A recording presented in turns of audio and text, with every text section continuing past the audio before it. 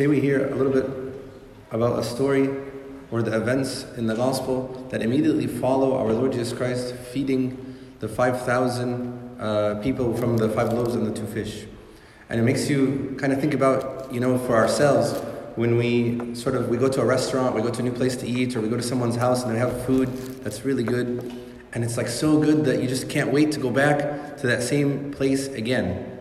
It was such a great experience that you want to try it again, or maybe try it more than once again. And that's sort of what happened to these people after they had the 5 loaves and the 2 fish and were able to be fed with such a small amount of food, with such a great amount of people. The next morning after our Lord Jesus Christ fed them, the people started looking for him. They knew that the disciples had left after the meal to go back across the sea to Galilee. And they also knew that our Lord Jesus Christ went up to the mountain to spend some time in prayer. And so they looked for him in the morning, but they couldn't find him. They knew that our Lord Jesus Christ had not taken the one boat that was left behind, but they didn't know where he was. St. John tells us that these men warmly greeted our Lord Jesus Christ when they finally found him as a great teacher. They said, "Rabbi." That was an honored word that they used. After eating the meal, the miraculous meal, they realized that our Lord Jesus Christ was more than just a carpenter or more than just a preacher. But our Lord Jesus Christ immediately makes a statement that cuts to their heart. He says, "You are looking for me not because you saw the signs, but because you ate your fill of the loaves. Do not work for the food that perishes, but for the food that endures to eternal life." Our Lord Jesus Christ in the Gospels has this amazing way of making us take notice of ourselves and our desires and our motivations.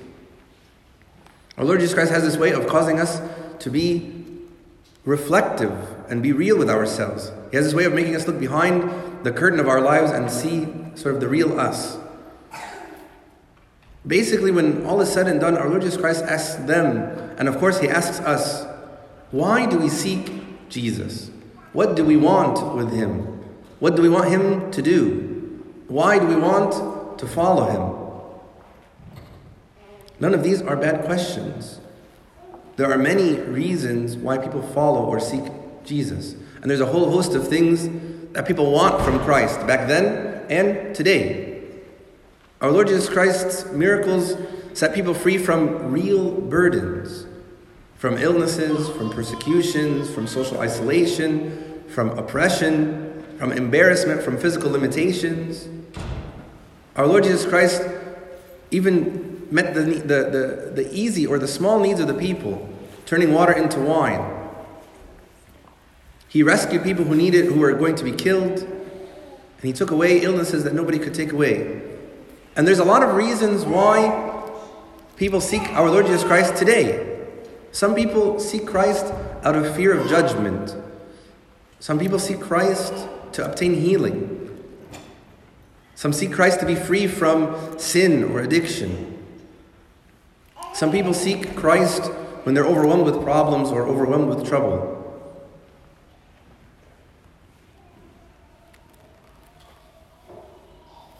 Some people seek our Lord Jesus Christ when they are overwhelmed with grief. Our Lord Jesus Christ says, "Come to Him and give Him all of our burdens." He tells us that He's going to walk with us through the valley of the shadow of death. So there are a lot of reasons why our Lord Jesus Christ is sought by us.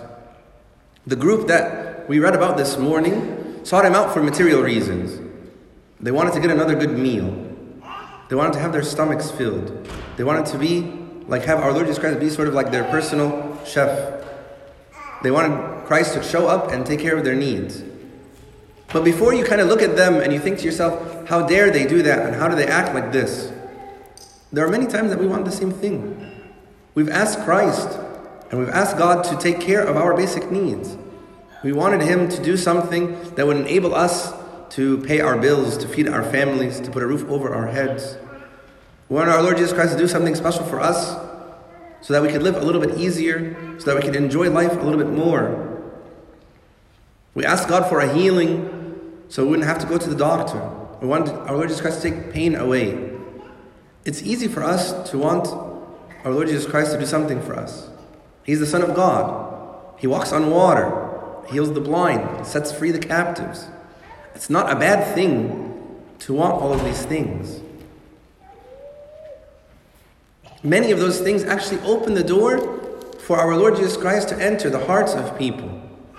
Many of those things are things that we read about both in the Old Testament and the New Testament. How our Lord does the things that we ask of Him. But it's wrong when all we want is those things. It's wrong when we want to use our Lord Jesus Christ like some sort of genie or some sort of coin slot machine. It's wrong when we want to use our Lord Jesus Christ for our own personal prosperity and gain.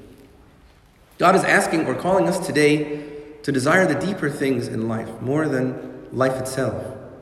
He wants us to experience abundant lives, not just abundant on full stomachs. He wants us to enjoy a life full of the food that lasts. Sometimes we get confused about all of this. When our Lord Jesus Christ spoke about a temple of God, the people around Him that day thought He was talking about a building. They couldn't wrap their heads around the idea that our Lord Jesus Christ was talking about an eternal temple that resides in all of us. When our Lord Jesus Christ spoke to Nicodemus about being born again, about being baptized, all Nicodemus could think about is going back into his mother's womb. He had no clue that what our Lord Jesus Christ was talking about is being reborn by water and spirit in baptism. When the woman at the well heard our Lord Jesus Christ speak about water, she focused on the fact that He didn't have a bucket. Where was He going to get this water? Our Lord Jesus Christ wants us to understand that He came to bring more than just a better physical life. He came to do more than just take away our problems and cares for a few minutes. Our Lord Jesus Christ came to teach us that the things of the world have a definite end. He tells us over and over again that everything in the world ends up in dust and ashes. Everything around us is temporary. Everything except for us, except for ourselves. We have the ability to live forever. We have the opportunity to die and to be resurrected and live in the new heaven and new earth. All that we have around us, the things we have around us, have a shelf life. But the fruits of God, of the Holy Spirit, can give us fruit unto eternal life. And God's fruit never spoils or never gets ruined. So this whole passage brings us to ask ourselves some very deep questions. Is Christ enough? Is following our Lord Jesus Christ enough? It's a question that we really need to take some time and think about. Those are some of the questions that the people had time to deal with in Capernaum. They're the questions that people like the rich young ruler, people like Judas, people like St. Peter, people like one of the servants that followed St. Paul, Demas, they all asked themselves these questions. Is our Lord Jesus Christ enough? For the young ruler, He was not enough. For Judas, He was not enough. For Demas, He was not enough. St. Peter was the only one who was really able eventually to answer that, yes, I only need Christ. These are the same questions actually that were asked in the Old Testament. This question was asked of Job when he lost everything. Is God enough? This question was asked of St. Paul in the New Testament. If you remember, St. Paul was set up as to have a good life. He was a Hebrew of the Hebrews. He was somebody who was going to be something within the Jewish community. But listen to what he says in Philippians. He says, "More than that, I regard everything as loss because of the surpassing value of knowing Christ Jesus my Lord.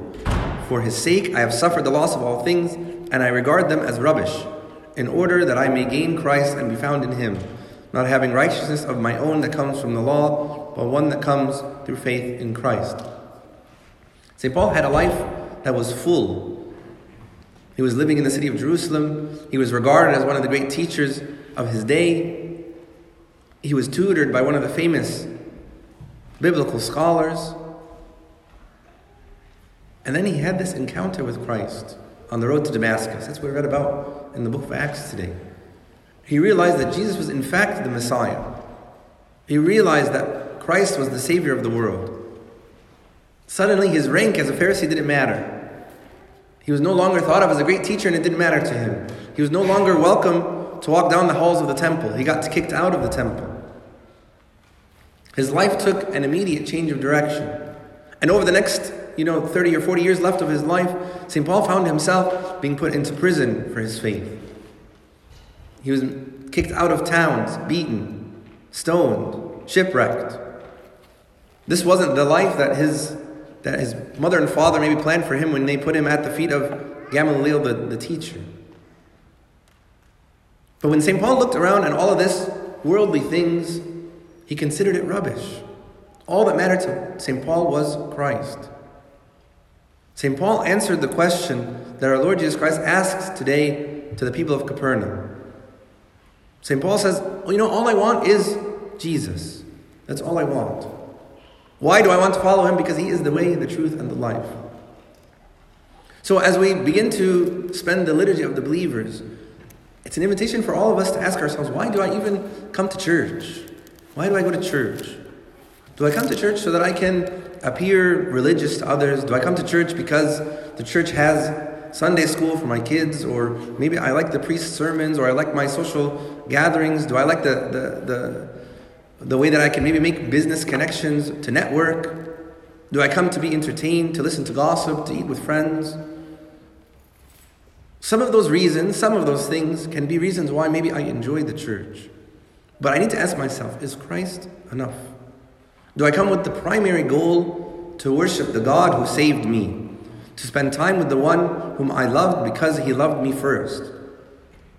God wants to give us all of these good things, but to seek first the food that doesn't perish. Seek first the food that does not perish, the food that endures into everlasting life. So I'm asking all of us to sort of lift up our hearts in prayer during this liturgy, to ask God for this food that never perishes, and glory be to God forever and ever. Amen. Blessed are you.